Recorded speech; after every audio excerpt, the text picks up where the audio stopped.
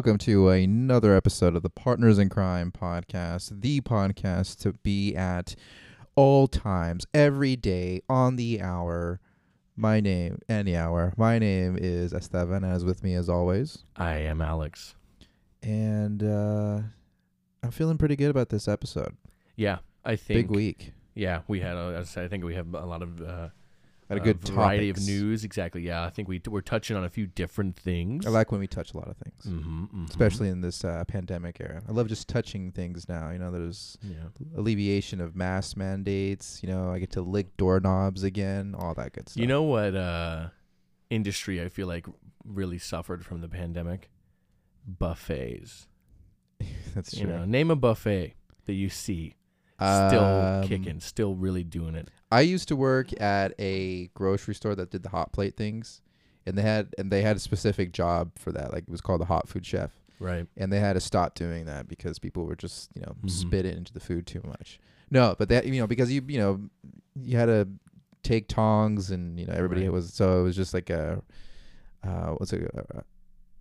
liability. Yeah, for risk, sure. A lot whatever, of cross contamination potential there. But a big industry that did get hit was the movie theaters, to the point where it was just like, nobody was going to movie theaters. I think the last movie you saw, or the first movie you saw back in theaters, was Tenet. Yeah, quite a quite a variety, like a difference. The last movie I saw prior to theaters shutting down was the Emancipation of one Harley Quinn. I forget the whole Birds name of Prey movie. Yeah, I forget the entire name of that. The Fantabulous Emancipation of one Harley Quinn, something like that. Yeah, something stupid like and then, yes, the first movie I saw once theaters started to reopen was indeed Tenet. Right. I mean, well, a lot of movies suffered. True. Big time. A good movie like Suicide Squad didn't have the box office numbers. Or I should say, The Suicide Squad. I mean, there was a lot of things going up against Suicide Squad, too. Not the greatest critical reception from the first one. Rated R probably didn't help. Yeah. Again, it was during pandemic COVID era where people were kind of just, maybe we'll go to the movie theaters. Mm-hmm. And then the HBO Max thing, I want to say, was a big thing that kind of hit it. Yeah. But you had movies that would have normally probably done pretty well. Dune, for example. Dune could have done better if not for the HBO Max thing, which obviously was fueled by the pandemic. That started becoming more popular, the day-in releases and stuff, day-and-day releases. A lot of Pixar movies got moved to Disney Plus. Yeah. And they're doing, obviously, fantastic because they're big Pixar movies. Kids are at home. I mean, not for so much just longer. Want to be quiet. But, the Disney catalog is not as expansive as Netflix or HBO or anything like that. So them getting those brand new Pixar movies to debut on Disney Plus, like Turning Reds apparently is breaking viewership records. Encanto was pretty, I say Encanto, but I was going to say it the My Way, but I didn't want to. I like Encanto. I don't want to do that. That was a good one. And then, what movie I did really like? It first came out right at the beginning of the pandemic era was that Onward with Chris Pratt and Tom Holland. I liked it. It was really cool. I didn't watch that. But the problem I had with Disney Plus doing that was it wasn't like HBO Max, right? You want to watch Tenet or whatever, it's on there. It's included. You want to watch Mortal Kombat, Snyder Cut is a different example, but Suicide Squad, right? It's on there. Disney Plus, you had to pay. Yeah, I think they got cost. I think they got rid of that after that whole Mulan debacle. Oh boy, yeah, Mulan. But I forgot that was one of the ones that got released. Well, that one got really hit hard, and it had a bit of controversy with it alongside too. Right. But I heard it wasn't really even that good at all. I did not watch it. I am of the era, the age that watched the animated one when it came out. Liked it a lot, so I really didn't have an interest in seeing the new one. When you like a food and you're in the middle of eating it, why bring in a whole nother version of it on the table? I already like this one. Don't need another. You're a horrible first date. Don't take me to see Mulan and we're good. Well, okay. Well, one movie that didn't suffer from the pandemic era is a little movie that we both happen to be a little fond of, The Batman. Never seen it. Oh wait, I've seen it 4 times. Wow, that's how many? And you've seen it 3 times. Yeah, 3 times. I thought you said 4. Oh no, yeah. Yeah. You're right. Yeah, 4. When did you see it? 4 3 times. Just kidding. Well, you know what's funny? You and I actually saw it our third and fourth times the same day, just with other people we weren't we hadn't been talking about, hanging out that day. So neither of us knew what we were doing later in the day. Yeah. But we saw it together the first and second time. That's true. Then I saw it with my brother-in-law the third time. We'll see it again. One more time in IMAX. Mm-hmm. But that's probably. I mean, we're probably helping out. This box office poll. Yeah, I think of this box office, we're responsible for half. Well, this is from Deadline, our first topic of the day. Indeed. The Batman swoops in on $600 million worldwide, unflappable despite tough break in China international box office. $600 million. I mean, it was quite of a milestone. I mean, this movie's only been out for 3 weeks and it's already at $600 million. Mm-hmm. Where was No Way Home at its third week mark? Oh, I think it was closer. I would need to look it up. I think it was closer to the $1 billion mark by that time. But I mean, this has crossed halfway. But yeah, I mean, $500 million. For, I mean, it's Batman. It if anything, this proves that Batman is a profitable. Mm-hmm. I mean, Spider-Man, IP, no matter what. Yeah, Spider-Man, Batman. Those are like you can rely on those doing well in the box office. And I know, like, it's hard to really gauge that now. You know what I mean? Because realistically, the box office numbers and like how we view them and movies and movie theaters has changed and probably will continue to change just forever. You know what I mean? Like, it changed big time in terms of what equates to success in the box office nowadays, Right. Obviously you want to make your budget back. Usually you want to make double your budget at the minimum. That's entire budget. You know what I mean? Like, if you have a shooting budget of $100 million and then you have a production, not a production, but like a promotional one of $100 million, right? You want to make double that $200 million. Excuse me. So the idea of bringing around streaming too, the idea of what is not popular but successful really has kind of changed. You know? But I mean, it's hard to argue with $600 million. Well, the article goes on to say Gotham's vigilante hero is eyeing an ultimate worldwide total north of $750 million, and that will be without a significant boost from China, where the Batman bowed this weekend. The opening there took the number one slot with an estimated RMB, don't know what that means, 76.7 million or 12.1 million, including 2 million from IMAX. This is the best PRC opening for Hollywood in 2022. I do not know what PRC. Sorry, everybody, we don't know these acronyms. I don't. Yeah, I'm sorry. Deadline likes to really throw a curveball.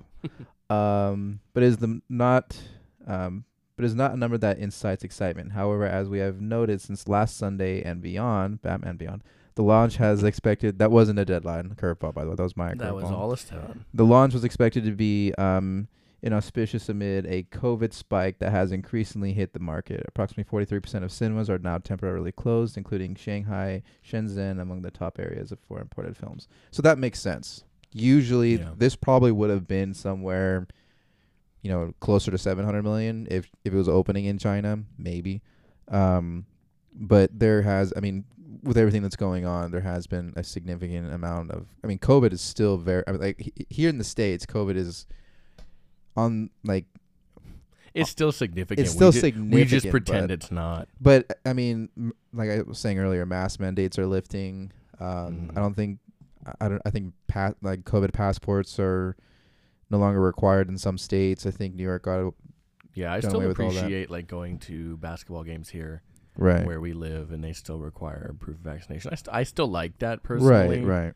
But that's just kind of me. But it's cases are going down and everything. Well, there is another variant of the Delta variant that's going on. So for a long time. And apparently there's cases spiking in Europe, and usually what happens in Europe happens in the U.S. Not to freak anybody out, but that's pretty much. Not to fearmonger here, but China apparently is getting hit really hard. I think the highest spike since the beginning of the pandemic. So that makes sense that they're probably cracking down a lot more. There's obviously a bigger population in China, so that movie, I think it's the second biggest movie market in the world next to the U.S. So of course, if it's not performing over there, it shouldn't be indicative of anything bad to come of this movie. It's not like this movie didn't do well. Right. It's just, circumstantial. Yeah. So unfortunate timing. We saw as we approached the beginning of March and this movie's release date, there was already kind of talk of that because there was starting to be some uptick in right numbers and certain things in that nature. I think even one of the producers of the Batman was saying that we're gonna stick to that March 4th or March 3rd release date, but we'll keep an eye on things because there was just a spike and the COVID seems to fluctuate every now and again. I didn't want to make this a COVID segment, but I mean it brings up in the article and I mean usually it is relevant because usually when a movie does hit China markets, I mean that's where all these Fast and Furious movies comes from. A lot of people don't realize, like, we think that here in the US we're like, oh yeah, everybody loves the Fast and Furious. The majority, if not I'm not gonna say all, but the majority of that income comes from foreign markets, a big one being China. I mean, it got Age of Extinction, the 4th Transformers movie, over $1 billion. So that should just be an indication is that if you pander to China, you're going to get, a big return. So, but I mean, I still think this gets close to $1 billion. I wouldn't say. I would say. Well, I don't know what other markets it hasn't opened up in. Sure. I think it's maintained a solid audience through the 3 weeks or whatever that it's been out. We're getting close to a month. Obviously, we're not at a month, but I know it's not in Russia. Obviously, they're not releasing it there. Among many other movies that studios chose to do the same thing. But I still think it's going to get there. Right. I know it's coming to streaming. I know the date, it keeps changing because it keeps getting reported. It was April 17th, and I saw April 19th. Right. I don't know the official date, only because I keep seeing both. Well, I think it's because it came out on March 4th was the Friday. Was the official date. It came out in theaters. Mm-hmm. So technically, it has a 45-day theatrical window before it comes out on digital and streaming services. Mm-hmm. So 45 days after that. So it's probably 17, 19 sounds about right. I just keep seeing those two dates. Right. Thrown. And they'll probably announce it. I'm just waiting for. I'm a big steelbook collector, so I'm waiting for that steelbook to drop, and that's gonna probably sell out like hotcakes because I also collect hot toys. And hot cakes, hot toys.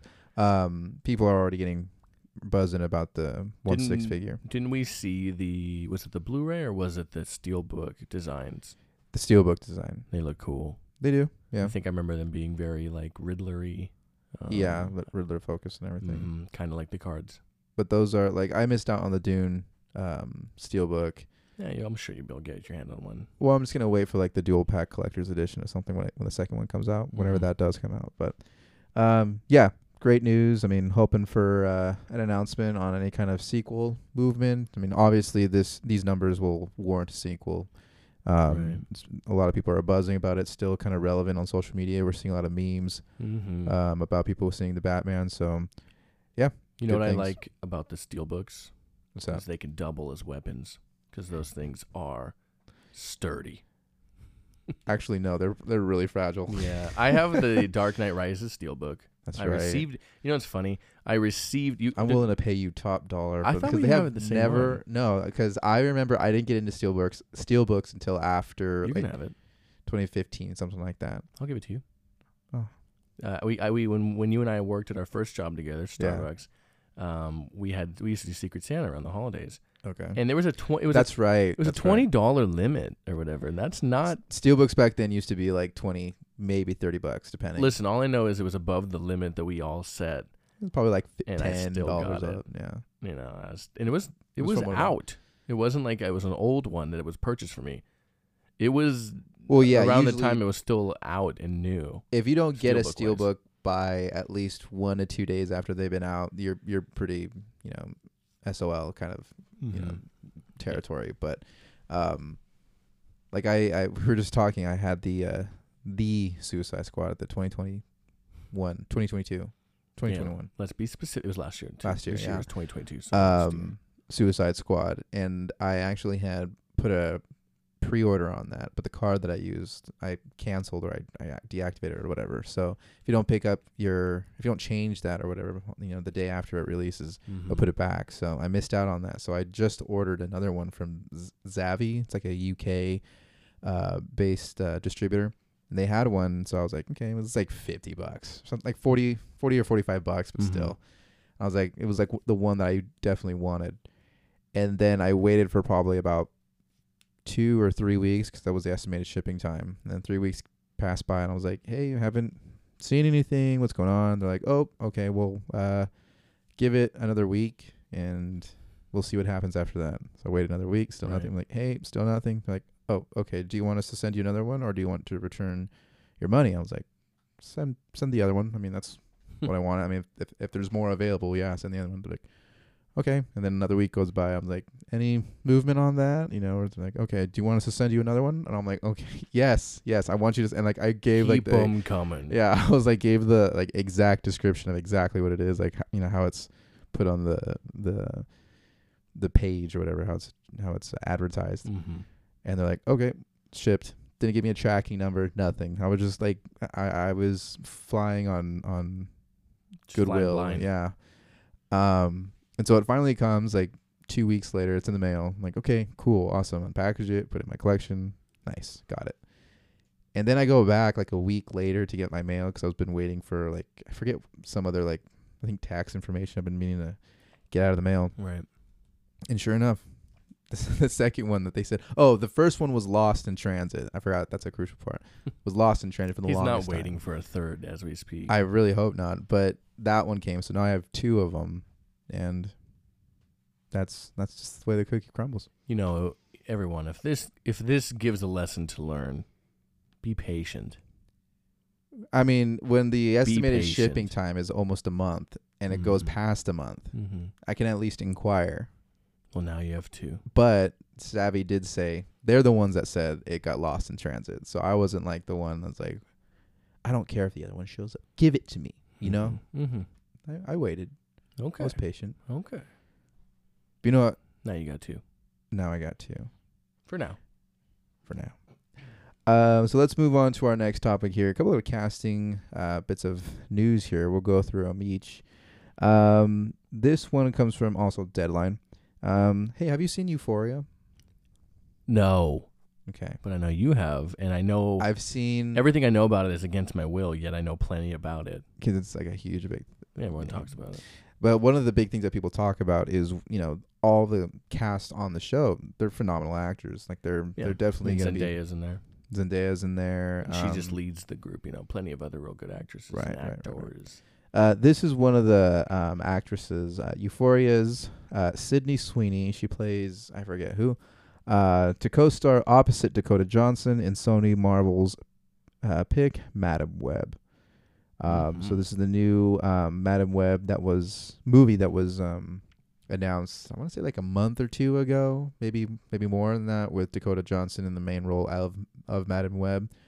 And yeah, it just says she's been cast. Doesn't say exactly what she's been cast for. Let me go ahead and get into the article here. It says, after a breakout year that includes starring roles in HBO's The White Lotus and Euphoria, Sydney Sweeney is now ready to jump into Sony's universe of Marvel characters. Sources tell Deadline that she has joined Dakota Johnson in Sony Pictures' Madam Web. S.C. Johnson Clarkson is on board to direct the pick. Just say movie. The moving picture. Matt Sazama, and Burke Sharpless. These are some interesting names, man. Penned the screenplay with Karim saying, okay, that's also penning a previous draft. In the comics, Madam Web is depicted as an elderly woman with a... You can do it. Maybe you can. Myasthenia gravis? Keep talking. Myasthenia gravis, and thus was connected to a life support system that looked like a spider web. Due to her age and medical condition, Madam Web never actively fought any villains. For that reason, sources have stressed it is possible the project could turn into something else. Insiders say due to her psychic sensory powers, she's essentially Sony's version of Doctor Strange. It is unknown who Sweeney will be playing in the film. So that's myasthenia.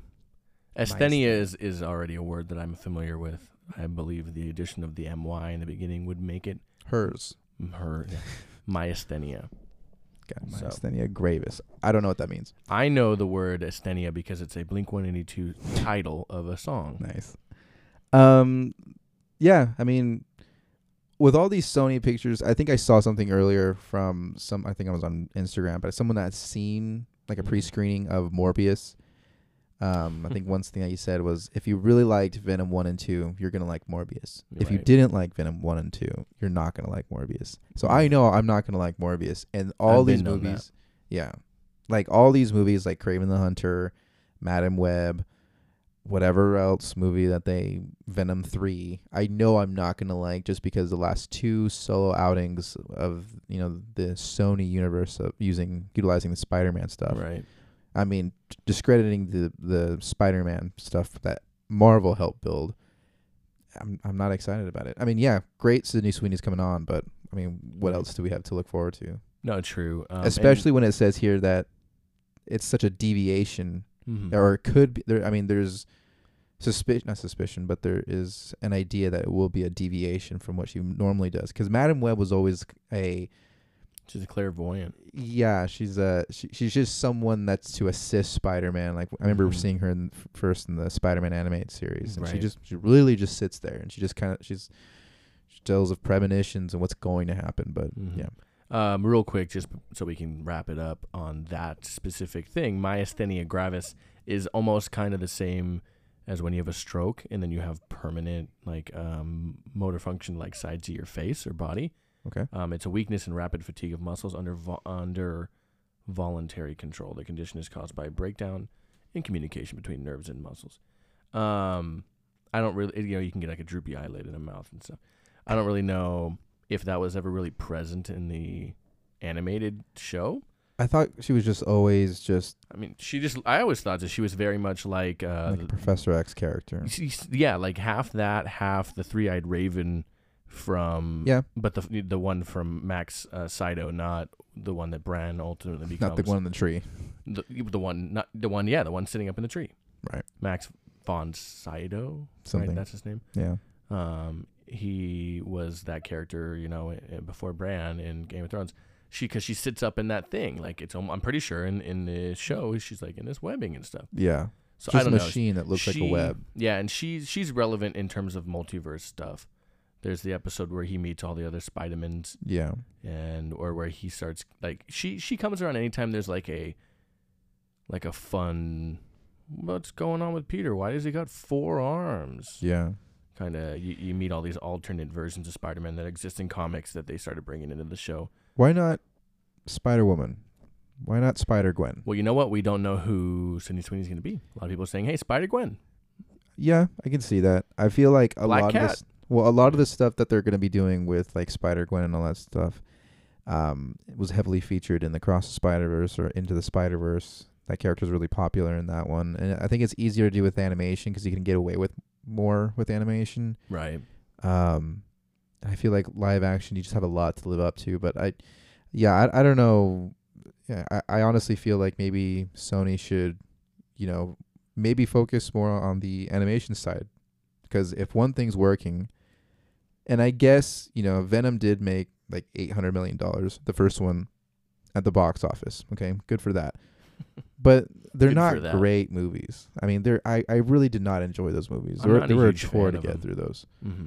And I mean, there are some parts of the movie that are okay. They're tolerable, but I mean, the reason why I bring up Venom and because they're all part of the same universe. Right. And they're all being. I feel like these are like mandated movies. Like Sony's just really. Someone's got a gun to their head. Yeah, you're gonna make this movie. Make Madam Web next. And it's just so like, why? And when you're done, Aunt May. I mean, you know what? There was back in 2014 when they had all those Sony leaks. There was a script that was being like tossed around at Sony. Yeah, of an Aunt May movie with the last Aunt May. I don't think Sally Field was going to be the one. Thank you. Kicking and screaming. Yeah, well, but I don't know what what it was even. I think it was supposed to be like a prequel where Aunt May was like a secret agent or something. Sounds stupid. Yeah, well, because they kind of leaned heavily into the Amazing Spider-Man, where his parents were part of like the secret organization, and Aunt May was part of that. Whatever. Doesn't sound appealing at all. I think there was a like offshoot comic that did have that. Being done with Aunt May. She was named Agent May. They already have an Agent May. in Agents of S.H.I.E.L.D. Do they? I think so. Well, don't make that movie, please, Sony. Right. And I'm really hit or miss about this movie, but we'll see. Yeah, you know, same. I'm willing to give things benefit of the doubt. Like I said, I will be seeing Morbius. So Yeah, you're gonna be alone on that. I know. You're gonna be the partners in crime correspondent for the film. You're gonna bring back what you thought about it. We fly our folks out top class. You're gonna see it at a matinee about 1 p.m. on a Sunday. I'm so glad that I have a co-host with this show. Popcorn and drinks not included. Oh, okay. Well, let's move on to more casting news. This comes from a Hollywood Reporter. Star Wars news, that is. Christopher Lloyd joins The Mandalorian Season 3. I love Christopher Lloyd, so anything that guy's in is just going to be great. It says here he's adding another iconic sci-fi franchise to his storied career. The Back to the Future actor is on the call sheet for The Mandalorian, the Disney Plus Star Wars show that is currently filming its 3rd season in Southern California. Character details for his role are being kept locked in the trunk of a DeLorean. Thank you. Thanks, Hollywood Reporter. I didn't know where he was from. But it has been described as a guest starring in nature. Lucasfilm could not be reached for a comment. My favorite idea was that he's the voice of Grogu. I've seen that, yeah. You know, I don't know if you noticed when you were reading, you looked at me and I was like holding back a laugh. It's because I was seconds away from doing my best Doc Brown impression. You know what? I was thinking about it. I was contemplating right now. I was like, you know what? I don't think I want to go down that road. You didn't want to try it? Didn't want to try it. You know what? My first go around ever on our podcast. My favorite Doc Brown quote, often when I do it, people are like, what is that? And I'm like, what do you mean you don't know that line? And they're like, no. Which and one? I have to show him. It's when he's like, okay, future boy. Well, this isn't the impression, by the way. he's like, okay, future boy. Well, if you really are from the future, who's the president? And he's like, Ronald Reagan. And he goes crazy. He's like, Ronald Reagan, the actor? And yeah. But I get a lot more energy than that. Right. Because somebody, you know what? They did it. They made that joke in Ted Lasso. And he did Family it. Guy. Yeah. I think so, yeah. And he did it. The guy that does it, Coach Beard in Ted Lasso, did it so well, and it just absolutely killed me. And like I showed our friend Jamie, and he's like, "I don't know what that is." And I was like, "You what? Wait, what?" You don't know what Back to the Future. I mean, to be fair to Jamie, I have not seen Back to the Future completely in quite a long time. Oh, I love those movies. Yeah. Even the third one. I think. Well, I feel even like the Old West. Yeah. But this is great. I love Christopher Lloyd still. I mean, when I first saw like big news about Christopher Lloyd, I'm like, please God, don't tell me he's dead, because we've had a lot of we've had some deaths, passings of iconic characters. But yeah, him in this show again. Don't know exactly what he's gonna be, but I feel like he's gonna be along the lines of Timothy Olyphant. Yeah, I bet it's not gonna be like a significant known character. Yeah, I bet it's just gonna be exactly in the same way that Timothy Olyphant showed up. Do you want a familiar character, or a character that's been used before, or a new character? I want a new character. Yeah, because I like that's something I really appreciate, at least about season 1 of The Mandalorian, is they didn't rely on introducing characters we know. Yeah. That being said, I do like the Luke stuff and the Ahsoka stuff, and and we saw Boba Fett. Like, I don't mind. I don't mind that. Yeah. What I mean is, like, I understand that show did, especially in season 2, not rely, but introduce a lot of nostalgia. Right. Right. Even when he keeps going back to Tatooine. You know what I mean? Like, so for me, hopefully the Mandalorian stuff can veer away from exactly that. Yeah. And like, I'm a fan, for example, even though the character's kind of dumb, of the lady whose name I can't remember, who keeps helping him with his ship. I don't remember. I figured it out one of our episodes, I think, when we were reviewing Book of Boba Fett, and it's not the frizzy haired lady that dates the Jawas. I did not realize this. She is the receptionist from Elf. From Elf, yeah. I know. Dang it! I just had her name, the real woman's name, her real name flash. Thank you, Deborah. Thank you, Deborah. Deb, that's such a pretty name. It's such a pretty face. She should be on Christmas cards. God, that movie's a wonderful I did not movie. realize that was her, but then I realized that movie came out almost 20 years ago. So Oh my God, don't do this to me. Yeah. Anyways, not to veer off too much, but yeah, I hope it's a character that's not really, I hope it's not someone that we know. Do you want it to be like him being Doc Brown, or do you want it to be like, what if, he's like a mob boss or like a... Do you mean like, do I want him to be like a friendly guy or like a brutal? Yeah. I was just thinking in my brain, you ever realize that sometimes... Not your stomach? No, not Okay. my feet either. No, I was thinking while speaking. Like, you ever realize like you can be talking about something and thinking about something completely different? Mm-hmm. Do it too long. It's called being eventually. human. Eventually. No, like I was saying whatever I was saying to you a second ago and thinking in my brain, wouldn't it be crazy if he was a villain? Right. As I was saying something completely opposite of that. Right.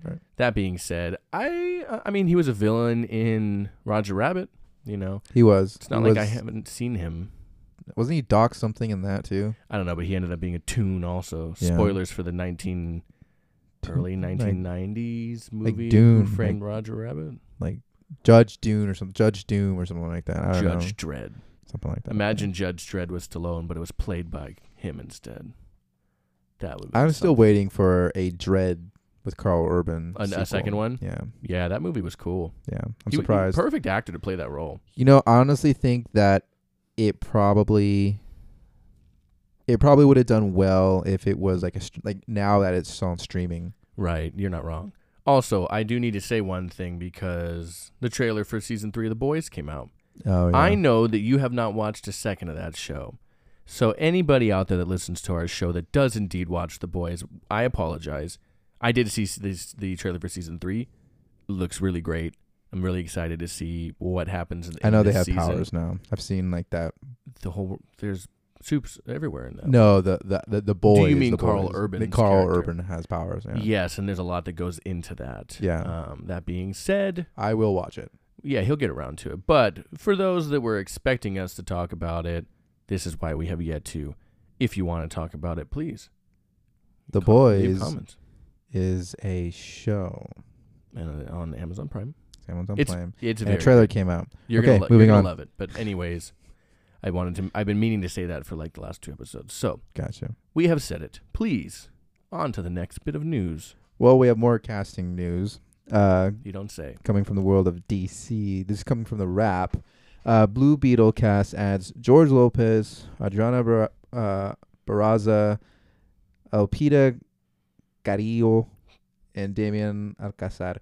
I was like, I can try to say those the white way, but I had appreciate to. Yeah, you leaning at into least it. the last one, I was like, I can't do it. Yeah.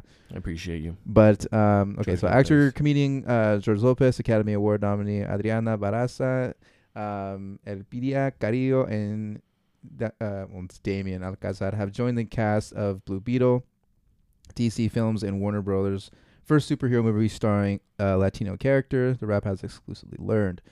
Cobra Kai breakout Zolo. I don't even actually know how to say that. Maridueña is set to star in the lead role of Jaime Reyes. Lopez is also starring in the role of Uncle Rudy. So not his dad like Dang he it. thought it was going to So be. you know what's funny? Looking at that picture of the four of them, I had said before we started the show, oh, I bet he's going to be Jaime's dad. Right. And now that I see the group of those four of them, I thought to myself, literally either man and either one of those women could be the father and mother characters. Wow. Just Wow. No, because that I'm like looking at them, I'm like, okay, well, I didn't know they added 2 men and 2 women. Yeah. That, if they added George Lopez, I was thinking to myself, oh, it's probably his dad. Yeah. That being said, a fun uncle, yeah, that fits. That fits George Lopez. That fits big time. Right. Barraza is playing Nana, which is probably someone who is also a paternal figure. Carrillo is playing Rocio, and Alcazar is playing Alberto. The 4 round out the rest of the Reyes family, which includes Belisa Escobedo and who plays Milagro. Never mind. I'm assuming that that's mom and dad, and George Lopez is the uncle, and then his wife. Milagro. Okay. So I'm assuming that mom and dad and aunt and uncle. Right. So yeah, it's cool. I mean, I really loved George Lopez's earlier stuff when he was a comedian. I don't know what he does anymore. I mean, he's had like various shows ever since the George Lopez show. I used to watch George Lopez a lot. Have a beautiful time. That's how I always know I'm watching. That's the next episode. It's the very, very, very last. So that's American Dad. Is it? Yeah. What? I thought they did that for Also, George Lopez. You know, I would wake up real late at night and George Lopez would still be on my TV just playing. I loved that show. I loved the intro. Oh man. I always forget the name of that song. Do you know the name of that It's song? War. It's War. Lowrider, I think. Huh? My low. Yeah, Lowrider. Duh. Is that War? I think it's War.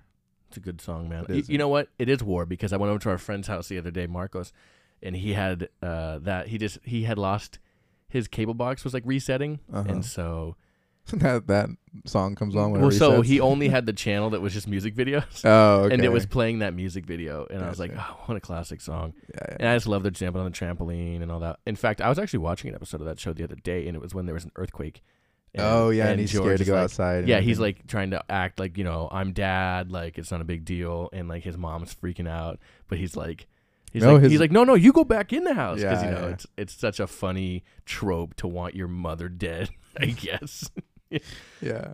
That's It's a fun show, though, man. It is a fun show. I really appreciate that show. Just like every other like sitcom, like the later seasons kind of like not the best, but like the first, I think that went on for like 7 seasons too. That was a long show, but yeah, and then they ended up playing it on Nick at Night, so you never quite knew when the new episodes were done airing. I don't know the 2 actresses where they're from.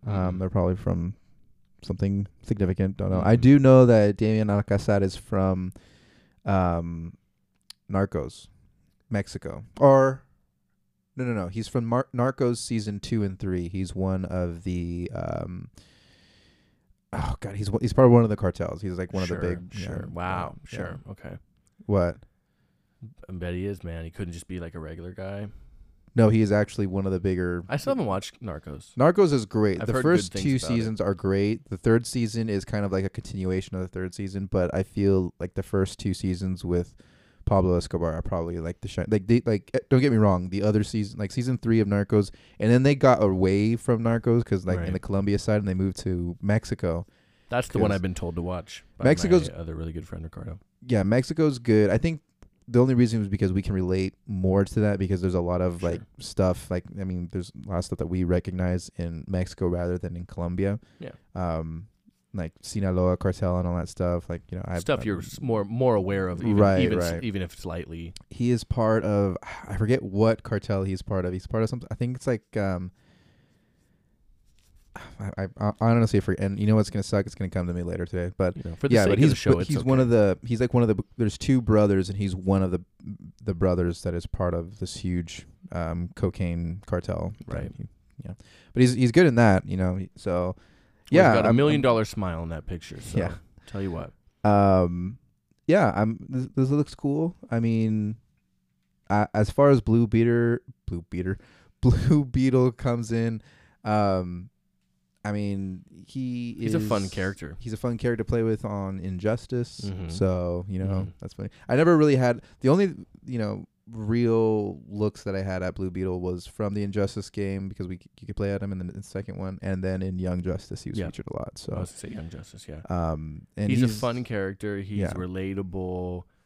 He has the Scarab attach himself to himself. That's what I liked a lot about it was like the Scarab was the one that was kind of influencing him, and he doesn't like to use the Scarab. Yeah, he doesn't like to use the Scarab as much, so he's always like really timid and like apprehensive to go into like to battle, I guess. Right. It's with the rest of the Titans. It's very similar in a way to. I don't mean to compare 2 Latin characters, but Miles Morales, for example, who gets powers, doesn't really know what to do with them, and he's timid about it. Right. He's trying to like figure out what to do and the best thing and the best way to do it. And Jaime, in the same way, he has this thing on him he doesn't understand, that doesn't really want to work with him, kind of in a cyborg way from the Snyder Cut, where they're like, how do we know you're the one in control? He's still figuring out how to control it. That happens with Jaime a lot. Early on, especially. And he's it's a fight between him and himself, him and the Scarab, really on like, we need to figure out the best way to do this together, and it's a really fun story. You get to the root of it all. Who was the original Blue Beetle? Something Cord, like Steven? No. So, I just had it and I lost it. Do some talking. I'll look it up. Okay. But yeah, I think that Blue Beetle project, I think it got moved from HBO Max, kind of like I don't know if Batgirl's gonna be moved to, but it might be a matter of time. But Blue Beetle was originally supposed to come out only on HBO Max as an exclusive, and then they got transitioned over into theaters. So that's cool. Lot of good representation. Characters, culture. I mean, I mean, it's like the first Latino. I don't know if Zolo. What's his name? Maridueña. I don't know where he's from exactly, but it's always weird. Like especially in my family, because I got back from a wedding over the weekend, and we were like going over like our expansive family tree of like how many uncles and aunts and cousins and other cousins that we have that were all related. Like someone came up to me and was like, "Hi, nice to meet you." And I'm like, "Nice to meet you." And they're like, "What's your name?" And I was like, "My name's this." And she's like, "My name's that." And she was like, "How do you know?" And I was like, "How do you know the bride and groom?" She's like, "Oh, they're my cousins." And I was like, "Oh, they're my cousins." They're like, "What from?"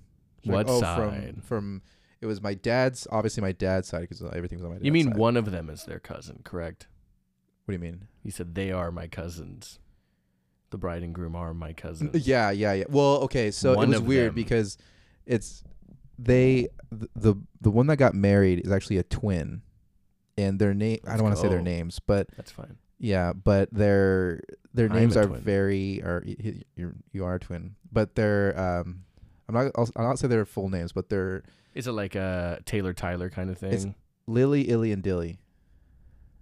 That can't be real though. You're just making a Those example. are the nicknames that we used to, but their nicknames. Why is there 3? So 2 of them are twins, obviously, and then one is older. But she looks. It's kind of like the Olsen twins and then Elizabeth sure. Olsen. So they look very similar, Or but you just and a your little siblings. different. Yeah, but they're all pretty much could be identical. Yeah. type Okay. deal. But yeah, she was like, I'm part of that family, so I'm part of like his brother's wife. Sure. And I was like, okay, sure, Sounds cool. But and then we got into like all regional stuff, like, oh, where are your parents from? Where that? So I don't know if it's like a culture thing that we all just want to know where we're from. It's like, you don't come here. I'm like, well, I'm originally from Milwaukee.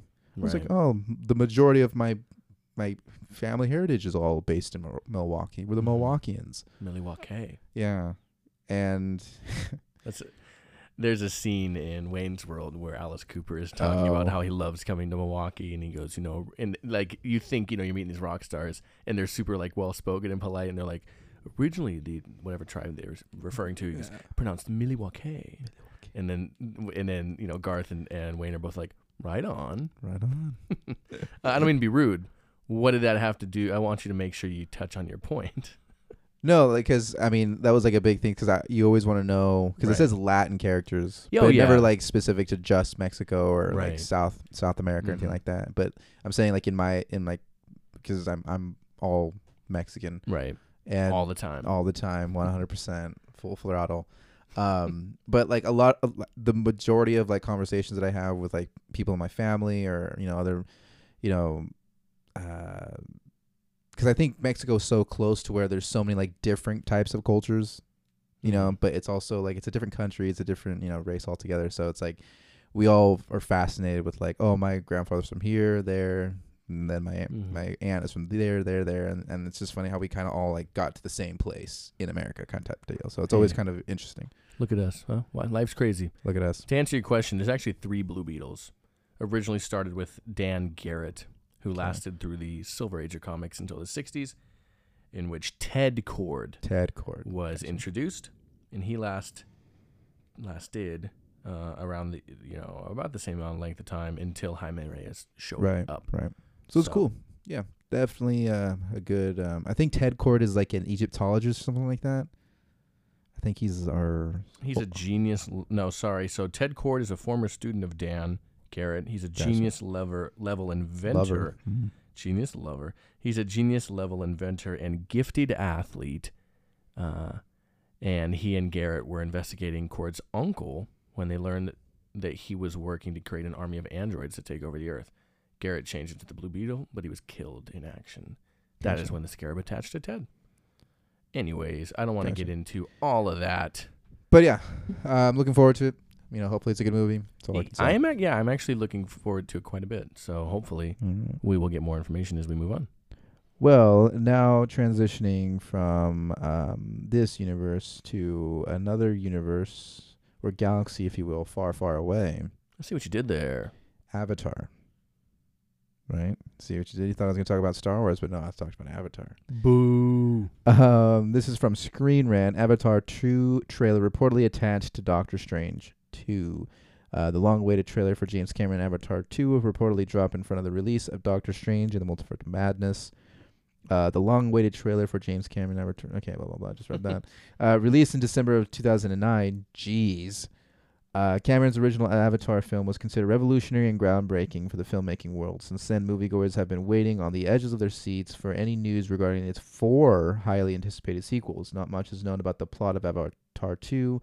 What has been confirmed is that the main characters, Jake Sully, played by Sam Worthington, and Neytiri, played by Zoe Saldana, will now have their own family and will be closer than ever. Well, I really hope so. Yeah, Can you imagine if he's just like a deadbeat dad? Like, I don't even want to be around you people. They're anymore. worse than ever, and they're still 7 to 12 feet tall. You're like, all these blue children or saved this marriage. Yeah, how do you even know they're mine? Everyone looks the They same. all have your hair braid.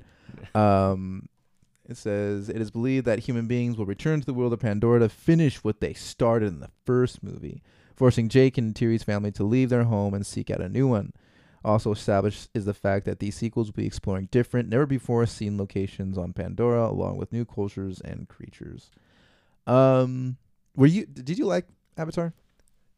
No. Okay. I was not a fan. I know. You know what? I remember it just being this built-up, insane thing, and I watched it, and I kind of just thought to myself, okay. Yeah. I remember visually, sure, impressive, especially at the time it came out. That's all I have to say about it. I'm definitely excited just to see with even CGI has come a long way from 2009. So I'm interested to see. I remember seeing a production photo of Sam Worthington, Zoe Saldana, and I think somebody else that is part of the cast. They were in this pool and they had like these sensor balls in the pool because apparently like a lot of Avatar 2 is reportedly going to take place in the water or something like that. Or there's going to be a big sequence. Aquaman. Yeah. I was like in the same boat. I remember I think I saw Avatar in theaters twice, and one was regular and one was 3D, and it started that whole 3D craze. I think, is 3D even a thing anymore? Is there still 3D availability? I don't really see 3D I can't remember the last movie. Much. Yeah, I think the last movie I saw in 3D was Force Awakens. 3D's a fine if it's built fine option for some things, but like I don't really care about it. Well, like if it's meant for that, because there's like when you would go to like Disneyland or wherever, and they would show the 3D specific like Honey I Shrunk the Kids or Oops I Shrunk the Audience or whatever the hell it was called, and they were Honey I Shrunk the Audience, you behemoth. Sorry, the heathen that I am. But they would shoot scenes specifically. They're like, oh no, the snake is coming at you, and the snake would. And you would get the It was actually 4D or whatever, because they would include like. Oh yeah. Remember the snakes would be, they're going down the aisle, and they would shoot the air jets under your seat and stuff. Yeah. And you're like, oh my god. I hated it. I hate snakes. No, I hated. Yeah. It's okay. That's now a Michael Jackson concert. It's no longer Honey I Shrunk the Audience. Is it? No, it's it changed again. So I think it changed because the last time I went was it was Path of the Jedi, which was basically one long trailer up until Rise of Skywalker came out, and Rise of Skywalker had already came out. And you're like, wow, I know this stuff. Yeah, seriously. I'm just watching the trailer. I thought it was gonna be like some other like material that was shot and that was like incorporated for Disneyland specifically, but it's literally kinda just like Star Tours. Yeah, it's literally just Star Tours. Like there's scenes shot, and there's full CGI scenes. I know. I just meant like how remember it used to be where like that only was at Star Wars. Right. Sorry, only at Disneyland. Right, and then but Path of the Jedi was just a bunch of scenes coupled together from the previous movies, and they're like, and coming this summer. I was like, it's fall of 2020. I'm just kidding. I'm the only one in this. I literally, it was like me and like 3 other people, I think, and I was just whatever. But and then they changed it out to like Pixar shorts every now and again. So I think they change it with like whatever is like relevant of the thing. Anyway, Avatar 2 for me wasn't the best. I mean, you mean Avatar 1? Avatar 1. yeah, I wasn't so like, oh my, I remember my friends were all about it. They're like, my God, Avatar is like the best thing. And I'm like, I mean, it was Is it fun. though? It's Pocahontas in space. It's 100%. Dances with Wolves in space. 100%. It's all of like the traditional like Keep saying them. white savior in space, pretty much. And blue. Blue savior. Really tall. I did like. I mean, it's a James Cameron film, so it's definitely entertaining. And yeah, I mean, when I thought, this movie has made, I think this is the highest grossing movie of all time, mainly because they keep releasing it. They keep putting it back in theaters. It's not fair. So yeah, they're like saying like, oh, No Way Home is, gonna catch, No Way Home became the highest grossing domestic box office. Like over Avatar. I was like, yeah, that's domestically, okay? And Avatar has another $1 billion that's in its, and they're going to release it again. I wouldn't be surprised if they did, like for like a month in advance. I wouldn't be surprised if they're like, oh yeah, we're going to release Avatar 1. But yeah, I mean, it was cool, like the action was decent, but I just wasn't the hugest fan of it. I bet they'll release it in like a viewing package for when the second one comes out. Well, remember when Force Awakens came out? They had that option to watch all 6 beforehand. Harry Potter. Oh yeah. Marvel movies have done it. Have they? Oh wow. Not like all of them, but like a chunk. I think they did it for the Endgame. I think they did it for Endgame. You could watch the other Avengers movies. Yeah. The other 3 Avengers movies. But 4. There's gonna be 5 Avatar movies. Yeah, and that's what I mean. That's why I care so little already. Is like, it's been a long time since the first one came out. Is it weird that I want this one to fail? I mean, maybe for some of the families involved, it's a little weird. But well, like no, I get what you mean. Like, I hope it's just not even great, because it's like, who cares? Personally, for me, like, I don't care. Yeah. It has been a decade. Yeah, more. 12 years. Yeah, since the first one. Like, you let the hype die down, James. Yeah. Well, let it die, JC. Right. JC. My man. You like that? Yeah, well, I mean, there are still a lot of people. I mean, there were people that were getting depressed. Remember, there was news reports saying that they couldn't go to the world of Pandora, and it led to like a depression or whatever. Yeah, some weird stuff. Yeah, there was people that were like just. Same people said the same thing about the Titanic. They couldn't be sunk on there. And yeah, getting real sad. James Cameron just keeps doing it to him. Yeah, and it was kind of like, okay, I watched Avatar. I don't need to watch that again. It's a long movie. I've seen it once. Yeah, I've seen it once, and that's it. But I mean, I'll definitely go out of curiosity. I'll go watch this movie. I just want to see like if it's really like if the hype is still there for, because again, the hype missed me on Avatar. Same. And I think 2009. What came out 2009 that I was really hyped about? I forget what other movies came out in 2009. Terminator Salvation came out in 2009. 2009 also was Rise of the Fallen. Revenge. It was Revenge. Revenge of the Fallen. Revenge of the Fallen. Yeah. So following up to the original Transformers, like that movie wasn't great. The second Revenge of the Fallen for plenty of reasons. Yeah. Writer's strike, not among many of reasons. But following up the first one was great. The first one was fantastic. You'd think, oh man, in for another really good one. Well, I love the Transformers movies. I mean, as I said on the podcast before, but one of the main reasons why I think I liked them so much is because even James Cameron, Michael Bay was like, I'm making this literally for 13-year-old boys. Like, I want 13-year-old boys to watch this movie. That's not like the exact quote, but that's pretty much he said. I'm glad. I'm making this for like the teenage demographic, for the teenage boy demographic. So that's why there's all this gratuitous like.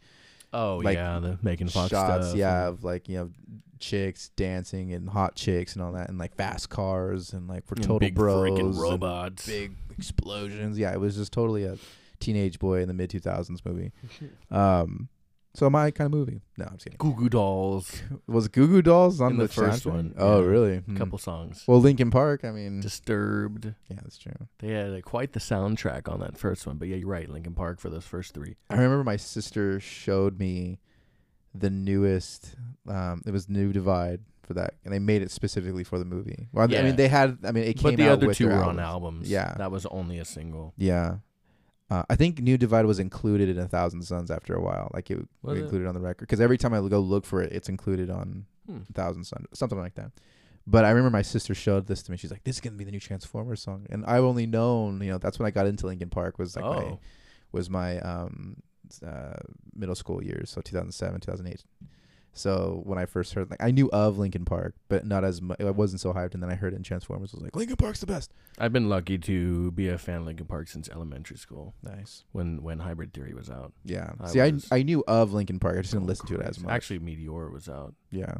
And they big radio play. Yeah. And then Hybrid Theory came out. I went, oh my god. Well, my sister, get me that album. Yeah, my sister had all of it on. That's why I got into it so much, because she had it all on her. What was it? Walkman, LimeWire, and all that stuff. LiveWire. LiveWire. Yeah. It was LimeWire. LimeWire is the one. I think both actually. Okay. I think there was one of each. Nice. And they both gave you viruses. Yes, piracy. We steal music out here. But yeah, it makes sense that it's gonna come out in front of Doctor Strange 2, because technically they're both Disney now. So and relatively similar, target audience, I would say. I'm just surprised that there's been no information on this. James Cameron is obviously the person that can do no wrong, because he's had 2 movies now, 3. 2 movies that have, just have dominated the box office in Titanic and Avatar. But he's also responsible for Aliens and Terminator 2, the original Terminator, and he's made some other. Wasn't True Lies or whatever? Didn't he make that movie with Schwarzenegger and Jamie Lee Curtis? Yeah. I'm not positive. I haven't seen the movie in forever, but I think he made that one too, or he was a producer, or I think he directed it. But he's only, and that was a really.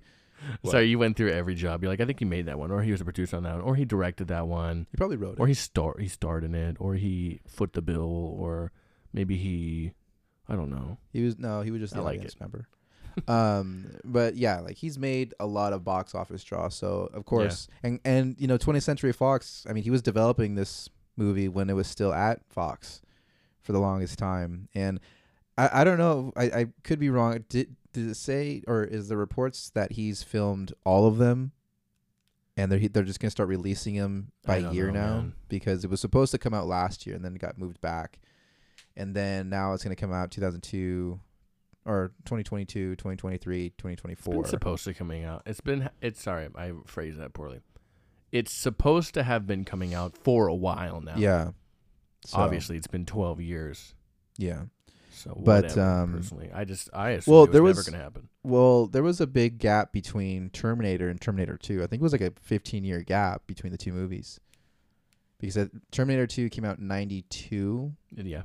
And then the original Terminator came out in 80, something like that. I think 80 or 81 or something. 84. 84. So that's it was an 8-year gap. 8-year gap. Sorry, I don't know why I thought 15. I don't think hard.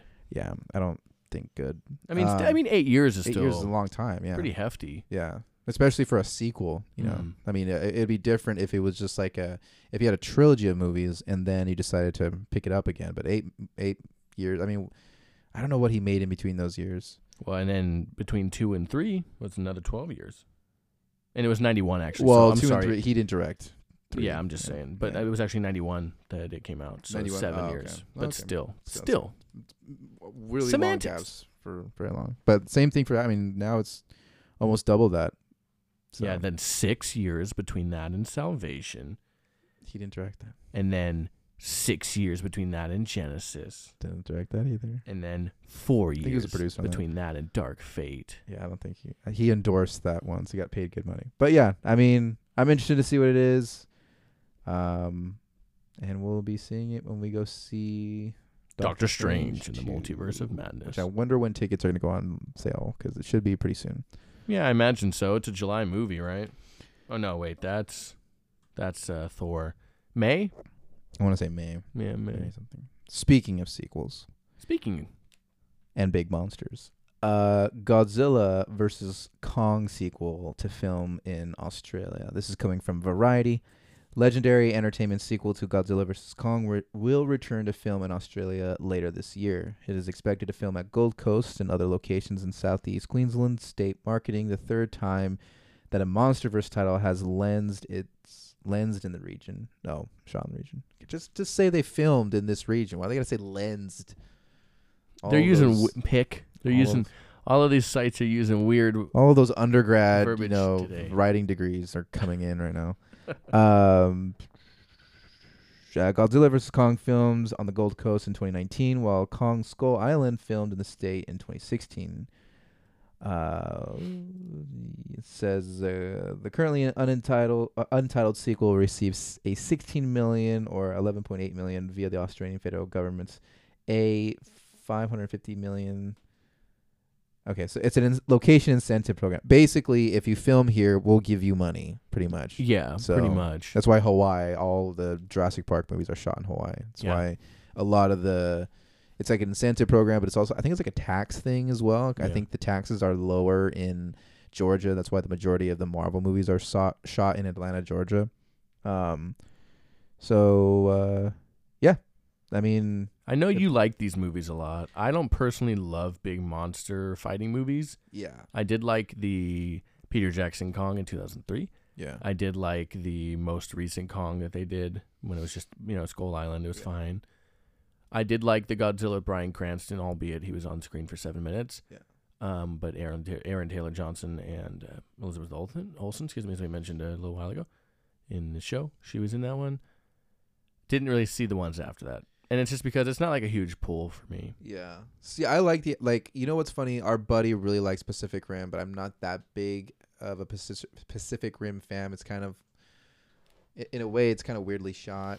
And Sure. It's shot really great, but it's just like, I don't know, for some reason, I think because I saw it on Netflix the first time and I couldn't really,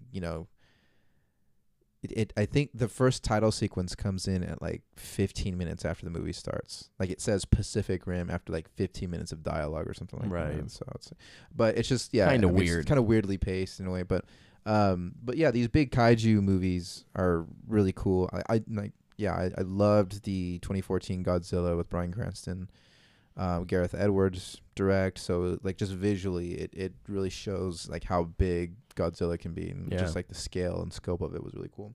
King of Monsters was, or King of the Monsters. The one critique that that the first Godzilla had was that there weren't enough monsters fighting in a Godzilla movie. And they're like, here's all the monsters. And they did give us more fight scenes, but there was unnecessarily too much like people involved, like just the Stranger Things girl and her family and everything like that. Millie Bobby Brown. Yeah, their family drama was always like okay, can we get past this and get past and get to the point where like the monsters are gonna tear through the earth or whatever. Kong was fun.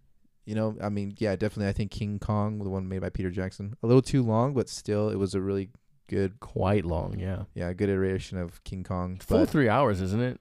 And then I think so. I think it's like 240 something. I thought it crossed the 3 hour mark. Oh, I don't, maybe like the director's in cut movie. Yeah, I remember being quite long, especially when it came out. I was like, "Why am I watching this?" Well, when it comes out like on TNT and TBS, I mean that's half your day watching that thing, Yeah, so because that thing's on for 5 hours. Yeah, with commercial breaks. But yeah, with Skull Island. Yeah, that was cool. That was fun. I like the characters more than actual Kong, because Kong was just kind of like the entity that was there. He was quite like a few people in that movie too. You had Hiddleston, you had Brie Larson, you had Samuel L. Jackson, John C. Reilly, just to name a few. Mm-hmm. Yeah, John C. Reilly. I forgot he shows up. Yeah. Couple of actors you recognize. Yeah. Like that grenade guy that gets absolutely whomped. Sunned. Yeah. Absolutely sunned. And then Godzilla vs. Kong, I was really excited for. It's really like it's Fast and the Furious level dumb sometimes. I'm just like, okay, now we have to disarm the nuclear warhead that's traveling on a train because the EMP is going to take it out, or like the EMP Muto is going to take out any kind of nuclear bomb that we shoot at this to disable it. So we got to get Aaron Taylor Johnson to deactivate it, the mechanical timer on it, and get it off on a boat and sail away.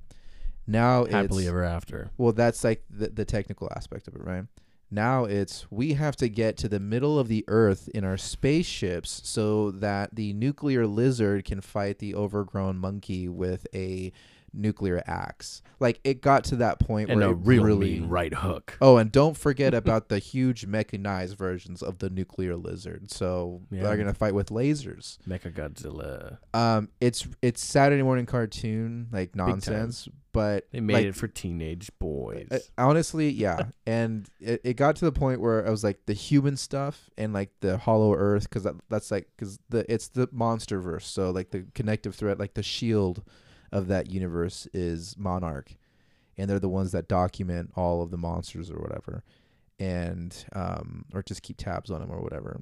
But yeah, like the fighting was cool. Obviously, like the fighting between Kong and Godzilla was really cool, and Mechagodzilla at the end.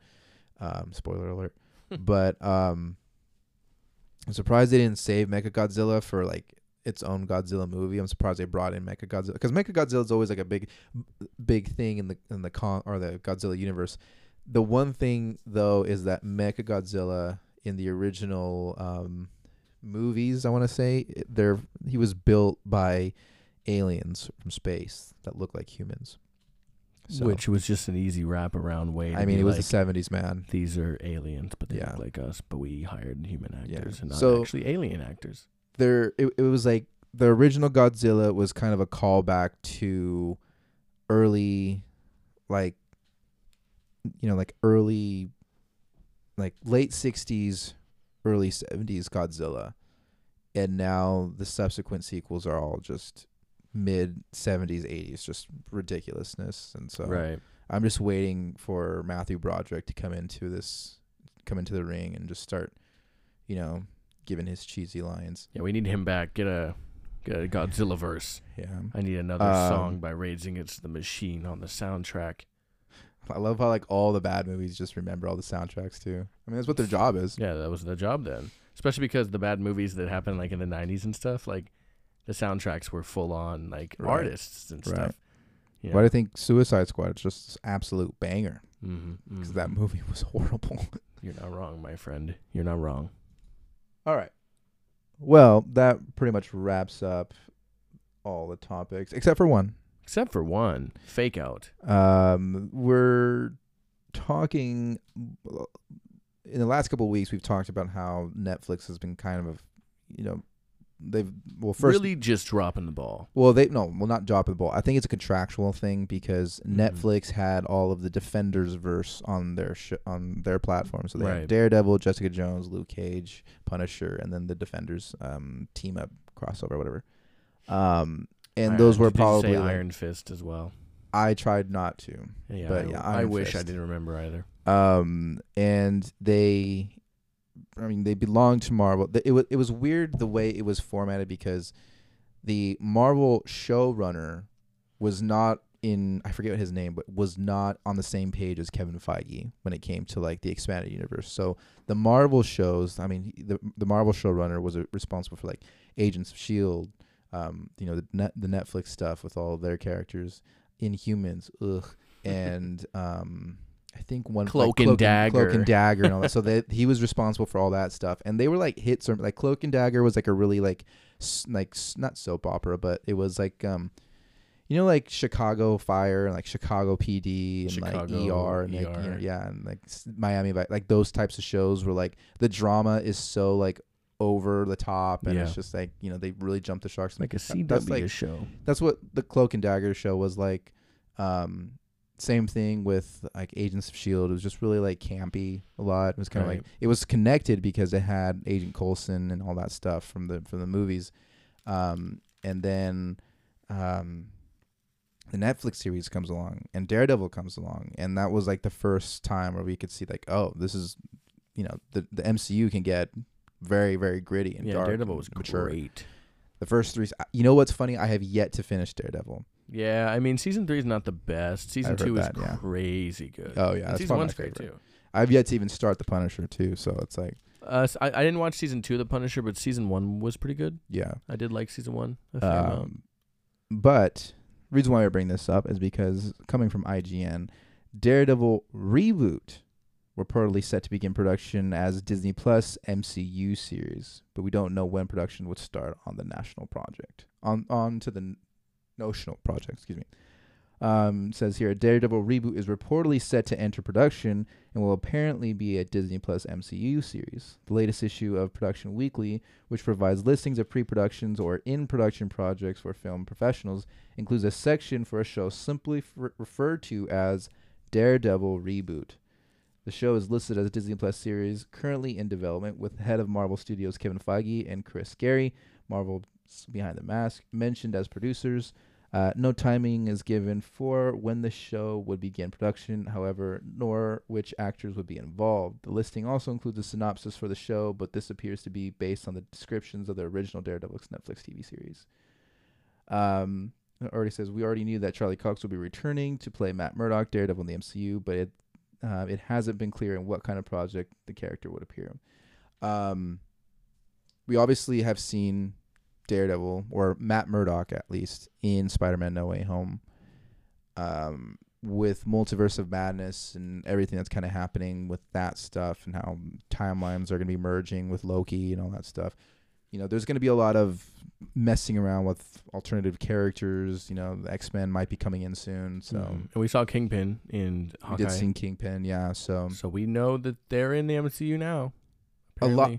And, they talked about the Battle of New York, excuse me. Right. They talked about that in his show. I think Jessica Jones and Luke Cage also. So that's why I brought that up originally about the showrunner of the Netflix or the Marvel shows and Kevin Feige not being on the same page, because it led to a loose connection between the two shows and the movies. Like, you can say, like, yeah, I think he said something about, I think Karen Page was asking him about how he can get such a great apartment on such a low rent amount or whatever in New York, I think in Hell's Kitchen. And he's like, well, I mean, then he shows, like, there's a big light up red sign that beams. Big neon, yeah. And then he was saying, well, a lot of the times when, you know, a battle happens over your rooftop, people aren't willing to pay that much, or something like that.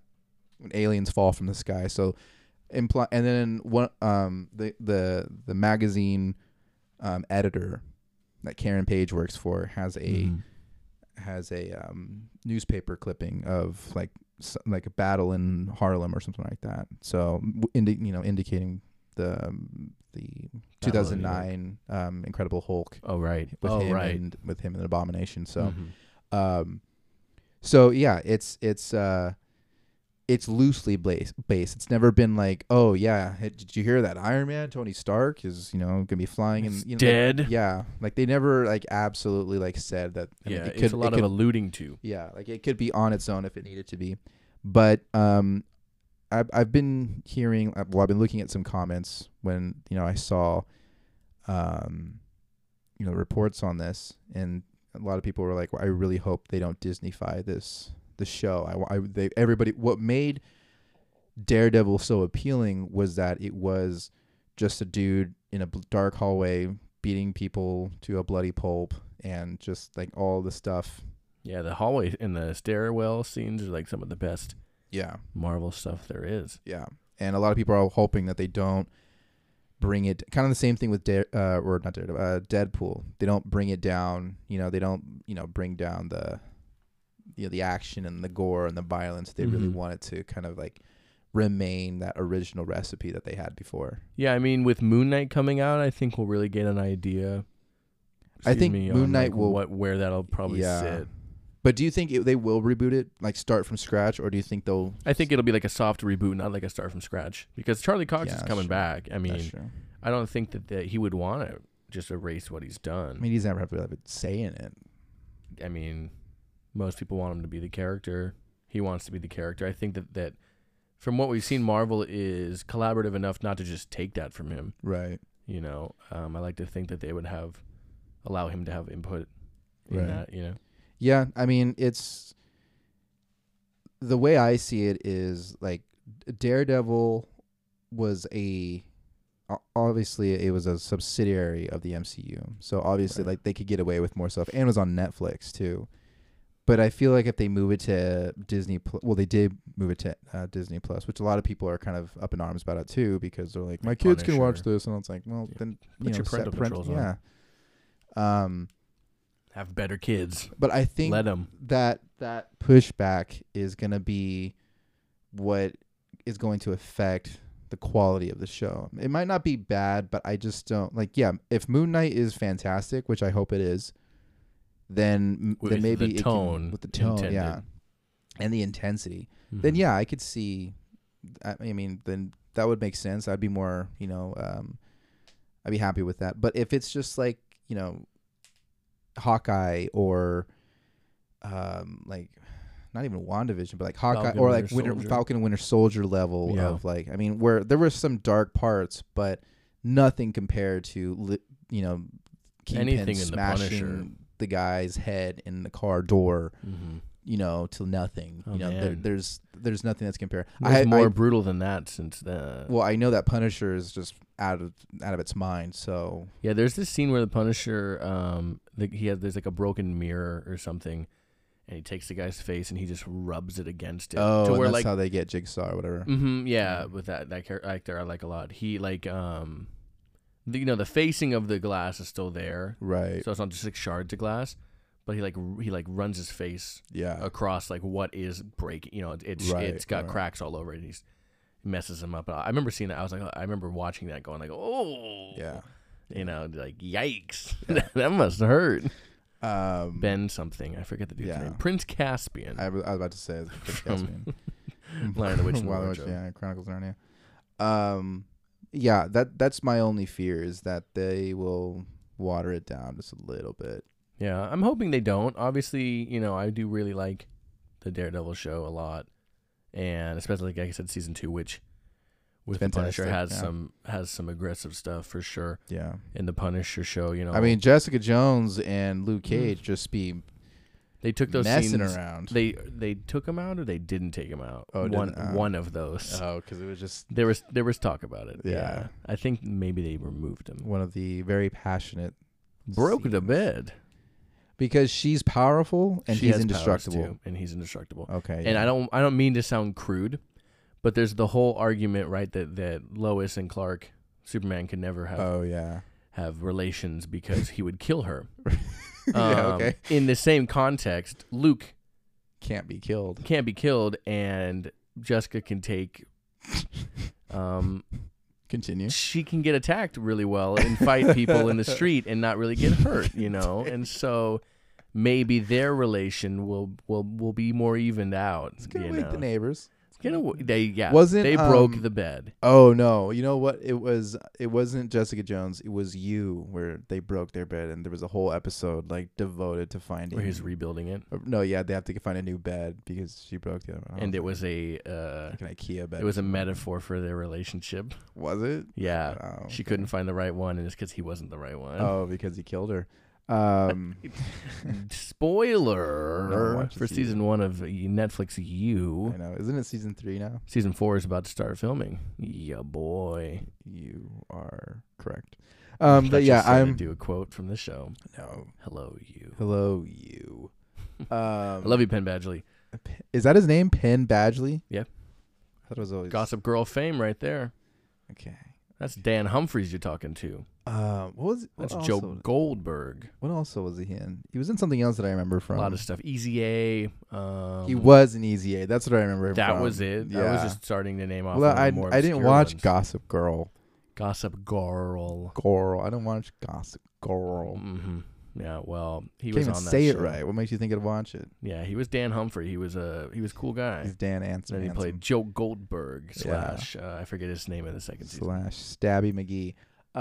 But yeah, I'm hoping that Daredevil hopefully goes in production soon and we get some announcements on it. Yeah. I know Charlie Cox, like you said, has been really, excited about reprising the role. Right. That was the one of the big, more clap-filled experiences in No Way Home. I remember when he had an interview a few weeks ago saying that he and his wife snuck into a viewing so he could experience that on opening weekend, and no one made a noise when he showed up. Well, when you go to the movie, 3 or 4 weeks after it's been out, no one's gonna have the I thought same it was pretty audience. early on. I think it was a couple of weeks. Even after, when we went to the Batman premiere, when it first started, when it showed the WB logo at the beginning of the movie, people started clapping. When Batman came out, people started clapping. When the Batmobile started up, people started clapping and all this stuff. It's true. the next time we went, people I think clapped like once. So it goes down. Like, and it not depends everybody. on your theater too. Exactly. Like the opening night crowd is going to be the one that's going to be hooping and hollering. If I like, remember correctly, I think he did get a little ruckus when I saw it, but I don't know if it was like an applause moment. Yeah. I don't know if it was like oh my god. Yeah. I think people are like, oh, Daredevil. Well, I think sick. I mean, because obviously, like, you see those videos of like when Captain America lifts Mjolnir, or when Spider-Man. Yeah, the good old audience reaction. Yeah, like those are the ones that are gonna have like these crazy. But that's 10 years of building it up. You know, Charlie Cox stepping in, not even as Daredevil, just as Matt Murdock. Right. Being a lawyer. I mean, that's fun. I mean, I was pumped. I had a big old smile. Right. But like people who went to go see it, you know, 2 or 3 weeks later, probably are not prioritizing Marvel movies, let alone shows. So they probably don't even know who Charlie Cox is, you know, or or the crowd has already seen it so many times that they're like, oh, okay, this is the part where Matt Murdock comes in. So right. But I mean, I was excited. I love Charlie Cox as Daredevil. I think he's great. I'm very excited about that prospect of him coming back. Well, let us know what you guys think about Daredevil coming back. We'd love to hear your input on it. Are you excited about it? Are you excited about the Avatar 2 sequel? Are you excited about the Kong sequel? Are you excited about all the castings for the various movies and shows that are coming out soon? Are you excited about, you know, just life in general? Are you excited about me and Esteban? Are you excited about us? You excited about us? Are you excited about us? You know, we're excited about the possibility of our show moving to weekends coming out soon. Might have to change it around. I just got hired on a new job, so time permitting might be a little stringent on our weeks. So we'll have to move something around, but we will be consistent. We'll be coming out with more, or we will be coming out with episodes. We're going to be finally finishing the Star Wars sequel trilogy. We'll have our we watched Solo. We did decide to incorporate Solo this last week because one of our friends had yet to watch, so we wanted, and another one of our friends couldn't make it to the last Star Wars viewing, so we decided to incorporate Solo into our watch, kind of out of order, but oh well. It is what it is. It is what it is. So we'll talk about the Disney era of Star Wars on the next review. And that's going to be the one that we really have a lot to say. That's going to be the content. That's going to be... The original trilogy one was pretty cut and dry. We just talked about it, why we loved it, what was our favorite. We really had to fight for some nitpicking. Well, the thing is with the original trilogy, I try not to harp on it too much because that is when the real diehard Star Wars fans will come after you. Right, but you know what? Like I said, though, we don't really have much bad to say. About the original? Yeah, we don't have a lot of bad things to say about those movies. So in fact, we really had to nitpick issues. Yeah. The sequel, though, we'll leave it for the sequel. Yeah, we had a bit to say about the prequels, even though I forgot them so much. I got to watch them again. I'm just kidding. Yeah, well, we will have plenty to say about the sequels, and you can take that to the bank. All right. Well, that just about does it for us. Where can they find us, Alex? So you can find us on iTunes. You can find us on SoundCloud. You can find us on the website Anchor, and as well as Spotify, all at the Partners in Crime podcast title name. Those are our spots. We're also, again, finishing up creating a new logo so that we can then recreate our Instagram, and you can follow us there. It will be titled, I'm sure, the Partners in Crime podcast. I do remember that we had a Twitter. I think there was the POC podcast, or no, PIC, and I was like, sounds like you're saying like pieces, you know. Well, I used to work at, again, a grocery store where the lead manager's name, or the people that were called person in charge. Nice. A PIC. So we're like, call the PIC. So every time I saw that, I was like, we got to change that. Yeah, I don't think we would do that again. No. I think we'll stick with the Partners in Crime for the name of our Instagram. But that being said, we will be sure to let you know when we do that. Ideally, it's once we get a new logo. And once we do that, you guys will be the first to know.